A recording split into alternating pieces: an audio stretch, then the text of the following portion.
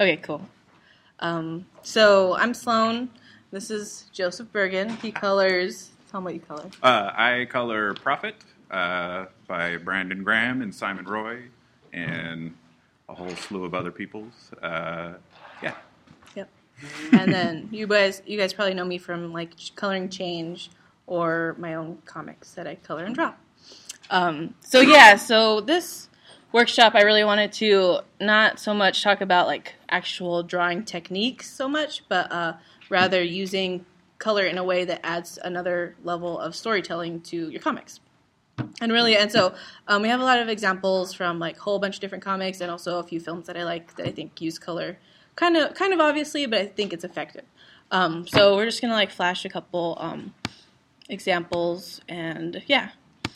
So this is from A Serious Polyp, and I don't actually like this comic that much, but I like what it did with its color. And I like when these characters are kind of on the same wavelength, they're drawn the same, like in the top two panels. And then when she is having like an emotional, outburst or something, she's different. She's red, she's scratchy, and it's also cool because he's drawn in a whole nother style as well. So they're very, contrasting. And then we have Bilal's The Woman Trap, which is awesome. You like this one too, right? I do. This rendering style that he undergoes with this, I don't know, I've looked at this a lot for Prophet stuff because it has a very organic feel to it. Not so much on the technique of what it is, but the just feeling that it creates with it. You see he does use a lot of gradated lines and things like that, but it's got such a natural feel to it. It's obviously painted and rendered with pencils and all that. Mm-hmm. And just as a feeling of place comes across really strong in almost all of his work. In particular, in this story, like a very contrasting colors just for the creatures and the people that kind of hang out with one another. Yeah. And I like this especially because red really travels through this comic a lot. This really rusty red just kind of like goes through these pages. You see it here. I just really like when things can stay a certain neutral palette, and you have the things that the reader needs to be looking at in a more in a different color and also a purposeful color. I like this page a lot because the red isn't necessarily in this page too. It's not really a focus, but it's very haunting. It's a very dangerous, haunting color, and this character is in danger a lot of the time. And also as a storytelling aspect for comics, like the way he uses color really influences your eye. It really, the compositions are really strong, but at the same time, just the contrast that he pulls out with the lady with the white skin and the blue hair, like it directs your eye immediately versus, being kind of like a focal point. It helps with the rhythm of the reading of the comic. Yeah, definitely. And I like these pages a lot because a lot of people would call this muddy almost, the way, like in the right panel. The colors are a little bit muddy towards the right, but it works. And that makes me think of another artist that you might know. Her name is Kyu Hayashida, and she does a manga called Doro Hetero. And her coloring is really interesting. Like, a lot of people are like, oh, it's too muddy, but I think it works perfectly. There's the bright white, kind of like off-white eggshell window, and everything else it's dark, but there's still colors that pop. There's the lizard dude's really black leather outfit, the girl's red little outfit. This one especially is really muddy, but I think it really works. And they're in this weird, like, different universe, so it's not really supposed to be realistic, but you just get this really, like, evil feeling. This is a bad guy, obviously. You can tell, like, how, like, the really muddy, like, cloudy, miasmic air above his head, and the red, and he's just, like, very vicious looking. And yeah, and she also has a really cool just painting style. Like, I love the light, kind of the lighter blue shadows on the building and on the bottom. And yeah, in the same like vein of having like darker colors, this is a color barcode from Santa Sangre by Jodorowsky, and this is basically I think it's like every 5 minutes is condensed into a tiny bar. So this is the whole movie in little bars of color. And so you can kind of see how the colors play up and down. You have the really light colors, red, almost like a heartbeat. What is the thingy that does the heart? Like a metronome or cardiograph. There you go. Like a cardiograph. Thank you. Yeah, and so that's a good one. And here's another one. Renishi, Kill Bill. That's the fight scene. Is there some plugin that makes these? Yeah, there is a little program that spits these out. I don't have it. I just grabbed these from Tumblr. I got everything from Tumblr. Okay, I'm going to jump back to this. This is a whole bunch of stills from Black Hawk Down by Ridley Scott. And I like this a lot because he has a really controlled color palette. And also you can see how he... Has anyone seen that movie at all? Yeah. It's cool. Basically, it's a military movie, and when these guys are in danger, the world gets really green and warm and orangey, and that's when they're under fire. And then when they're in these cold blue underground bunkers, it's kind of cool because that's not too like the usual, like having greens and oranges as the danger color. Usually people get red, orange, really aggressive, vibrant colors, and so it's kind of cool. He made his own pattern and symbology with these colors, and it's not the norm. So that's cool, and that's something you can do with your own comics, just kind of creating your own symbology. Another thing I'd like to bring up about these that you're putting in is, it does have that almost musical quality of you're traveling from the beginning to the end, and this is all the journey that you get to go through with all the colors, and they blend from one to the next pretty seamlessly when you look at them. Yeah, definitely. It creates a beautiful effect. So to be able to do that within a book, to kind of, it's that journey, that movement from one to the next. Yeah. And that makes me think of these Dune storyboards by Mobius, and they do that blending, like you're saying, just like really seamlessly. Flowing from one. Yeah, and it's beautiful.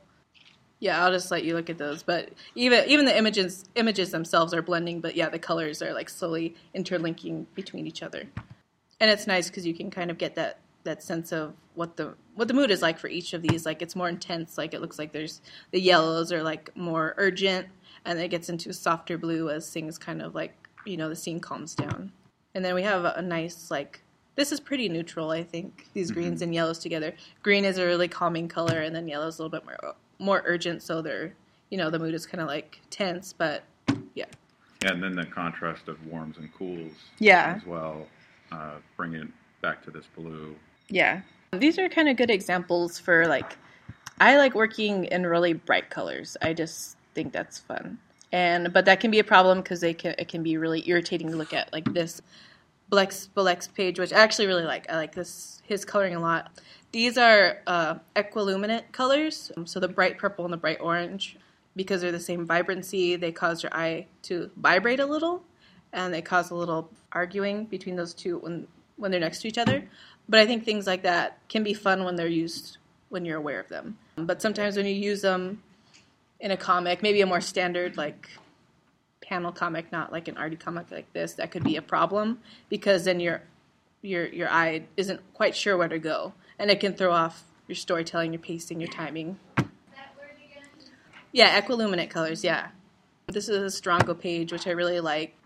A lot of not really equiluminant here because they're all kind of divided, but it's still really garish. But I think it works. Yeah. How do you approach like really bright colors like that?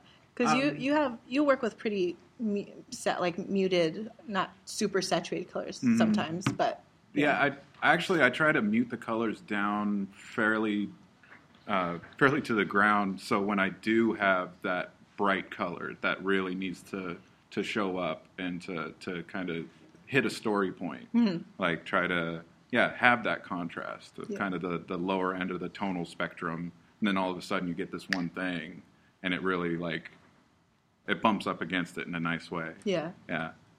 Well, Brandon was going to send me some of your pages, but I remember the issue where it was like, I got just gray, I think, at one point, because they're all mind-controlled. Yeah. And then when they broke out of their little mind control thing, the color came flooding back into the story, which is really beautiful. Well, like this page in particular too, like you could see all this color and these different vibrancies of color. Then the very last panel, it's gray, like Yeah, gray just and white, gray, yeah. primarily with a little bit of pink for a finger, so you know what's going on there. But Yeah. that's the only one where there's more than one color in its different tonal gradation that shows up. So it's almost like that's the point of all this madness around there. Yeah. Tomorrow you live, tonight I die. Tonight I die, yes. This is page I like this one. This is just a good example that I like. This is from a webcomic called Red Tail's Dream, and this girl is drawing and painting her own webcomic, and it's really beautiful. She's a great colorist. I think this is one of the beginning pages of her comic, and yeah, just a really nice gradation from the pink to blue, and you see that this pink is actually this little fox dude, and he's coming down from wherever the clouds from Fox Heaven. I'm not sure, but yeah, that's also a really cool comic. And then I have, this is really cool. This is Skyfall, another thing where you can see the color at play here. I'm not sure if you like Skyfall, but I thought the color was good. So we're gonna look at this for a minute. Yeah, this is just really, you can see the pattern. You got these neutral kind of yellowish greens at the top, then blue, then we have darker blue, then orange, and then the same thing again and again. So there's really nice play of just a controlled palette, and and it becomes a pattern. You realize, okay, this is a blue scene, so we're gonna get this. This is a red scene, something big's gonna happen. And so it doesn't have to be as obvious as this is, but you can definitely take advantage of that and being able to like subconsciously cue your reader into what's gonna happen, or like foreshadowing, doing like a flashback scene, having it a different color. Most common is obviously having your main character as iconic colors. Like if I showed you black and yellow and like, I guess, I don't know, like a little sliver of white, you'd think like Batman, right? You know, they all have their little set color schemes. Someone who does that cool and like really pretty way is Brecht Evans, who's a French comic artist, and he's really cool. This is from a comic called Party Animals, and his little character on the left you see is just gray, and he's not a party animal. You can tell because he's gray and he's boring, and everyone else is really colorful. And so, yeah, this is a really cute comic, and in some instances, the characters are just like a smudge of paint, but you know it's them because they are that color, and it's just really, it can be cool how effective that is just for like visceral things that you want to depict. Let me see, I think I have another page. As an identification system, there's probably a few better things than color. Yeah, definitely. Yeah, this is another page from Party Animals, which is really cool. Yeah, he's a great painter. And then here's a page from Casanova that I like, which is just a few colors, I think like maybe 4, and you can see how effective those are. A lot of people make the mistake of just like using too many colors or trying to color realistically, and you can do that. It can work sometimes, but having like 3 or 4 colors for a page or a whole scene can be just as effective. I think I have the next page to this. Oh yeah, right here. You saw the page before was mostly red, and there's slight purple on the side into the next room, and so this is the next room, which is mainly purple, a little bit of purple. And so I like that transition, just like really simple color transitions to kind of move you along. Oh yeah, this is a good one.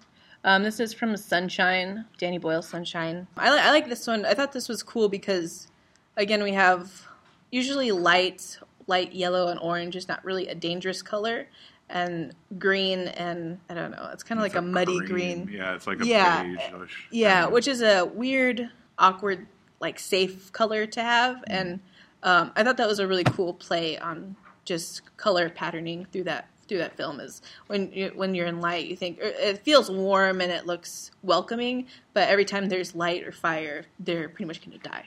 They're also going into the sun and going to die in the sun, so sucks. Okay, here's a Dave Stewart Abe Sapien page drawn by James Heron. I don't like this color. A lot of people are going to hate me for saying that, but I don't like it. I think I really like his palettes that he uses, and he's smart in that he uses the same palettes over different artists, so there's cohesion on that level. But at the same time, I don't think there's not enough contrast, and it makes it kind of strange to look at for me. Yeah, What? it's a little bit difficult for me to read as well. And the lettering colors as well are pretty distracting in my view. Yeah. Like you see in the second panel where it says whack, and it's like in this really light purple. And I didn't even see that the first time I read it because I want to go to the darker parts, which is like pretty much Abe's crotch, which is the darkest and the lightest, because that's where the contrast is. And I was like, okay, so it goes there, and then it kind of goes up that animal to his mouth because that's pretty light. That's where the contrast is. But I don't want to look down where it says whack because there's not really good contrast there. It's just kind of like in the middle. And I'll show you. You can kind of check your contrast levels. I'm just gonna desaturate it real quick in Max. Yeah, this is a very difficult thing to describe, but this is the hugest, most helpful thing I can find in comics. Yeah, color. Yeah, so here's it desaturated, and it's just not. The colors are good. There's not enough contrast, and there's not very much vibrancy to these colors. So kind of, especially the first panel, which you think would pop because there's so much impact. Like you could go like a brighter color or even a different color, but it's still not very contrasty. It doesn't look as good. And it's not supporting the composition as well as it could be. Yeah. And I mean, like even the fourth panel is very there's no contrast there at all. It's just and the last panel too. I'm not even quite sure where to look. I kind of want to look where the black shadow is at the end of the hall. But yeah, so not my favorite Dave Stewart color page, but he's cool. I like him, but not here. Okay. So Sienkiewicz has I love his coloring. I wish I could color traditionally for other comics. Here's another just example of really vibrant colors, and they don't a slight equiluminance to some of these, but most of them are pretty good. They're mostly same color, slightly different hue, but mostly different lightness. Value. There you go. Thank you. And yeah, and I really like this page too because the coloring style changes with the last two panels, so you're dealing with either the current time. If you read that's like a flashback, and that's her present. Can you go back to that one? Yeah. Again, this using color to direct the eye, in addition to the composition, you could see with the bright whites in the top panel and panels 1 and 3, that brings that middle panel between those three. It brings you that much closer because there's not any of that white in there. It's not like it's directing your eye somewhere specific. Like he could have put a little bit of white in her eye there where, Dad's coming in to give her a little kiss goodnight. But that he didn't, it kind of brings that rhythm back when you see that white again. And also the white of her swimsuit and her leggings and the succession panels. And then even the way that it creates this curve in that third panel on the second row there. That curve is almost deflection and brings you back into the panel on the bottom left. Yeah. And it's a brilliant way to use white as the color that directs. Yeah. Yeah, definitely. Yeah, here's another one from Electra Assassin. Again, another just really controlled palette, bringing your eye where it needs to go, which is great because all he's got to do is work with that. He's got red and yellow and a few airbrush strokes of green here and there, which is really effective. This is another page from that. One of my favorite pages ever. Yeah. So awesome. Again, there's little hints of white to kind of pull your eye along through this, this rich, vibrant blue. Yeah, it's just a beautiful page. And it works in these S-curve kind of ways, almost just like a good drawing or painting would. Yeah. Yeah. What's that? Oh, that's the Electra book. Electra Assassin, yeah. Yeah. This is by Enrico Cio, an Italian or Spanish? But yeah, I like his pages a lot. They're just he just blocks in color, almost like Mondrian style, just huge blocks of color. And yeah, it's just really neat. Yeah. Oh, here's a nice Mobius painting Blueberry. I like this because most people forget that you can let color get mixed in the viewer's eye. If you want to do purple, you don't have to draw purple. You can draw blue and red right next to each other. And when they look at it, it'll read as purple. because if they're not looking directly at it, that's how our peripheral vision works. It'll blur it a little bit. So this is really cool. You can see on Blueberry's arm, there's red and pink, kind of where the shadow would be. Let's see. And then on the dude's like vest, there's some really muted, I think it's like muted reds and a few brush strokes of like blue. And yeah, he's just a great painter, and this is such a good style. And this would be a beautiful one to see desaturated all the way, because it really brings out the triangular composition that he uses with the tones. Let's pull it out. Yeah. Yeah, you can really see where the triangle is there now. Like, it's very apparent. Yeah. Yeah, being conscious of, like, where the eye will go. It's a little bit easier in illustration because you can get more complex with the shapes and color that you're using. But with comics, you have to pull them a certain way. And there's so many shapes you can use to pull the eye downwards for us. Yeah, so this is a really good example of just like it's not super oversaturated too. There's not like harsh. There's no black against white. There's like slight gray and a really dark gray, but nothing too like intense. Here's another nice like controlled palette from Chris Blaine, who does Gus and His Gang, and I love. It's such a good comic. That top panel is just really nice. It's not really saturated that much, but you still get this real distant feeling from it. It's really simple, but it's really like effective. And I like the third panel where he's riding it and he's on that red horse. Yeah, so this is a really good one. And the first panel on that one too, like the values being close on that actually help it because it feels like he's much further away. Yeah, exactly. Yeah, you don't need a heavy contrast there. Yeah, and it's kind of nice too because it gets more saturated as he gets closer to you. Mm-hmm. So it's using an atmospheric perspective, just like in a really simple way. And this is more pages from Gus, and this one's nice too because it's separating scenes. So the blue scene is totally different from the red scene, and then the purple scene is when he's inside the little saloon. So that's kind of cool. You can separate scenes like that. What else I got? I'll just show these real quick. These are from Hero. You guys have probably seen that by Zhang Yimou. Yeah, he also does that really like controlled color scheme. All these different stories are centered around one color. So we have the red story, the blue story, green, and then the yellow. And I think the yellow color was when this character told the real story of what happened. Mm-hmm.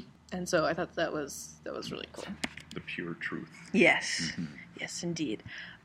Here's a really nice drawing by Carasquet, which is a French comics duo. And I just really love this one because, again, it's not very saturated, but you can see where the triangle starts of all the little white heads starting with that girl of the white people, and it's like perfect triangle to focus on her because some people are like, well, why does that work? Because why is my eye drawn to her? Because there's other people that are painted that color, but it's just the hierarchy of shapes that are going up to her.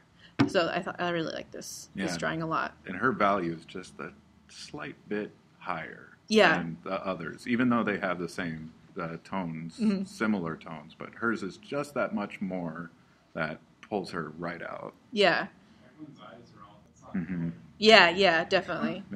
Yeah. Of course, this image would read really, really well without color, but with it, it's really beautiful. Here's a page I like from Jordi Belair's something. I don't really know this comic. I forget the name. What is it? Gods of Mars. Gods of Mars. Okay, there you go. Thank you. Yeah, she's a great color. She's a monster. She colors everything. It gives me the scraps. Yeah, I really like. Color holds are really awesome to do. I think they get overlooked a little bit sometimes, but it's nice. A nice little way to. You mean they get overlooked by the reader or by artists? Or just by artists. I don't think people do that many color holds. Sometimes it's just because the line work is hard to work with, kind of. Maybe it's too detailed. I'm not sure, but yeah, Jordi does it really well here, making all the line work red up top, and at the very bottom, you see him jumping over all the red battle that's going on. So it's nice to kind of like separates you from like the two things that are going on. We have a war and we have someone trying to get rescued. Oh, this is a good page. This is Lily Carr, I'm going to say. Correct. I'm sorry. This is really a couple beautiful pages that my friend Sophia Foster Domino sent me as examples. And yeah, again, it's just scenes divided by color and I think character too.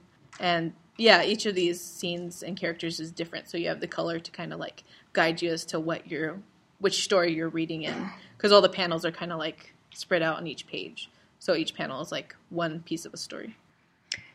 I'll show you this page. This is a Monet. And I really like this one because it shows, again, that like illusory effect of where you don't have to be so hard with how you draw or paint. It's just impressions. The impression of these flags is enough for your eye to get the picture.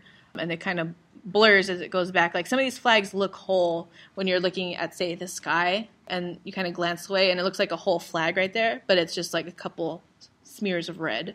And so some colorists, they don't paint that much. Do you ever get a chance to paint a little bit? Yeah. Paint as often as I can. Yeah. Or like within comics, like comics that you color. Like, do you paint as much? No, it's one of those things to be able to do that would take a little bit more resources. Yeah, and time. Yeah.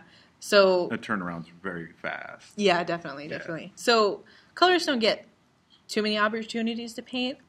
Like Dave Stewart, he gets to paint a lot of the time sometimes. I think he just paints digitally. Yeah. Oh, yeah. Well, no, not like hand paint, but I mean, like, I guess render is what I mean, as opposed to, like, cell shading. Oh, okay. Well, like with Simon's stuff on Prophet, it's very much more rendered and lighting centered, and Yanni has much more of a flat style that, it lends itself to that work. If I tried to render too much with his stuff, it just would look silly. Yeah, exactly. So, that's a good thing to think about, like in those Casanova pages, they're very, like, hard edge cell shading, very graphic, and you have soft. I think Brandon sent some pictures from Prophet. Let me look. Oh, there's a good one. Which one? This one? Yeah, that I didn't color that, but that one's beautiful. It's good. I don't know if I'm allowed to show that now that he's not here. Oh yeah. Oh, I don't think you can show that. That's not coming. You didn't say anything. Yeah, so pretend you didn't see that. Spoiler alert. Oopsie. Okay, he didn't send me any Prophet pictures, but painting is interesting. That picture, that Monet, is effective because I think that's how you would approach coloring a comic, because I don't think it would argue that much with line work, especially if you're adding a little something extra to it. So yeah, Impressionism is really, I think, is a good base if you're going to color comics in a more organic way. Yeah, a lot of the pages that I do for Simon, if you take all the line work out, it just kind of looks like an impressionistic painting. Yeah, that's cool. Yeah. And I'm going to show a page that me and Brandon didn't really like. Not the black and white one, because that one's good, but the coloring job on it is not so good. It's very all over the place. You have like, I don't like looking at this. So you have like the bright green in the third and fourth panel. You have the bright green grass, and you have a somewhat bright clump of dirt right next to it. And I'm like, it just doesn't look good. Those colors they're too literal. It's like, okay, well, grass is green, so I'm going to color it bright green, and dirt is brown. But it looks like it's supposed to be nighttime, so they could have desaturated that a little bit. Is it a little bit? Oh, yeah, it's not that bright. Oh, sorry. Oh, yeah. You're like, it's a black blob. Y'all should see this, though. Yeah. If you were here, this is, yeah. Okay, well, you can't see the bottom one. The bottom panel, I don't like that because my eye is going back and forth between the pink, I guess it's a machine, one of those little police floaty things. I don't know what they're called. But it's like arguing with the bright white yellow of the house. And so I was like, I just didn't like that. I think that was a bad choice too. And then, we have a little center. I'm going to do one more bad one so I can get the bad one out of the way. Okay. I'm being negative. Sorry. But I also, Brandon gave me this one, and he doesn't like the coloring on this one. I see good and bad in this one. The palette is really nice, but the way they rendered this, I think, kind of killed the line work a lot. It looks like they did a little bit of color holds, like on the water in the top panel, with the little babies, like, looking like a crazy demon over the little tub of stuff. And, and like the pipes, they don't look as, I don't know, it's just very muddy. I think they went a little bit too dark with those pipes and some of the people. And I don't think it complements his line work very well. And like the shirt on the guy at the bottom is okay, but again, it's, I don't know, it kind of detracts. Like his really dark pants also detract from the line work.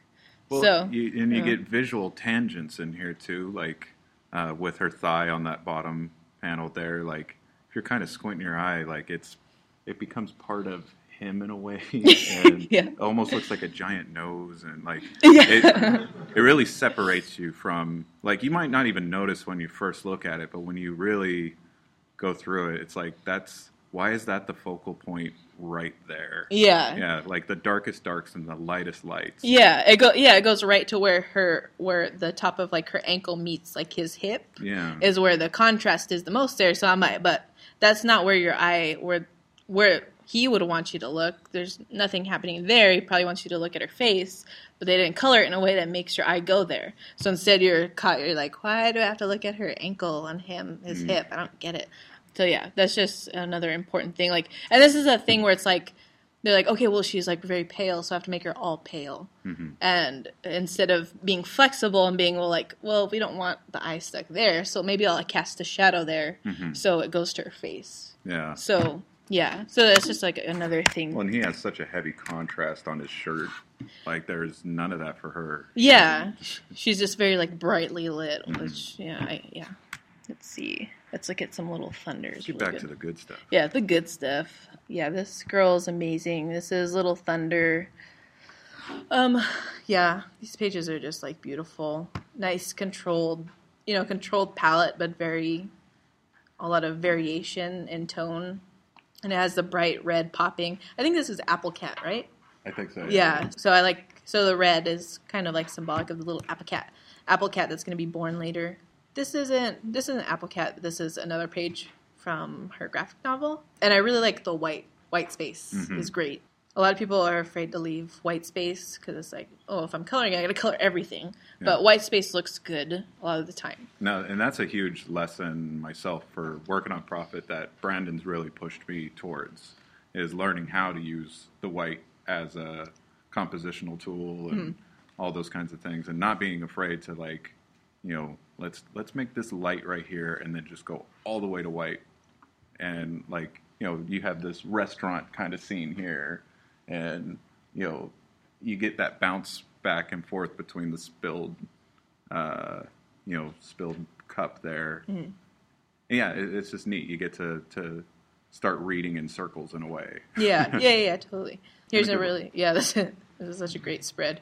Yeah, so here we have like rainbow explosion, and we have pretty much rainbow buildings all across there, but yeah, the buildings are a little bit darker, a little bit desaturated, and then that's kind of a really nice way to be able to do like a huge rainbow page and not be too obnoxious with it. And I think this is a very like an elegant way of pulling off rainbow. Yeah, that as well too, like the dinginess of the colors, that kind of dirt to it. Yeah, like really sells the rainbow mushroom cloud thing. Yeah, it allows it to be a little brighter than it really is, like in comparison and contrast with the two. Yeah, definitely.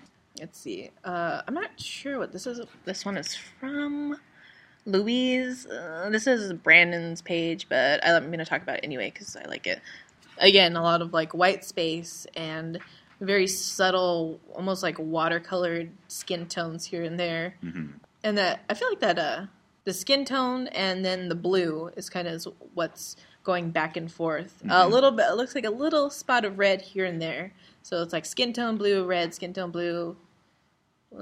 Blue, skin tone, blue. So a nice little like back and forth those colors to kind of pull you through, which is nice. So I think I covered most of the stuff I wanted to show you guys. I was going to do like a little demo of basically my workflow for how I color. I just started coloring in Manga Studio because you can fill things without selecting them.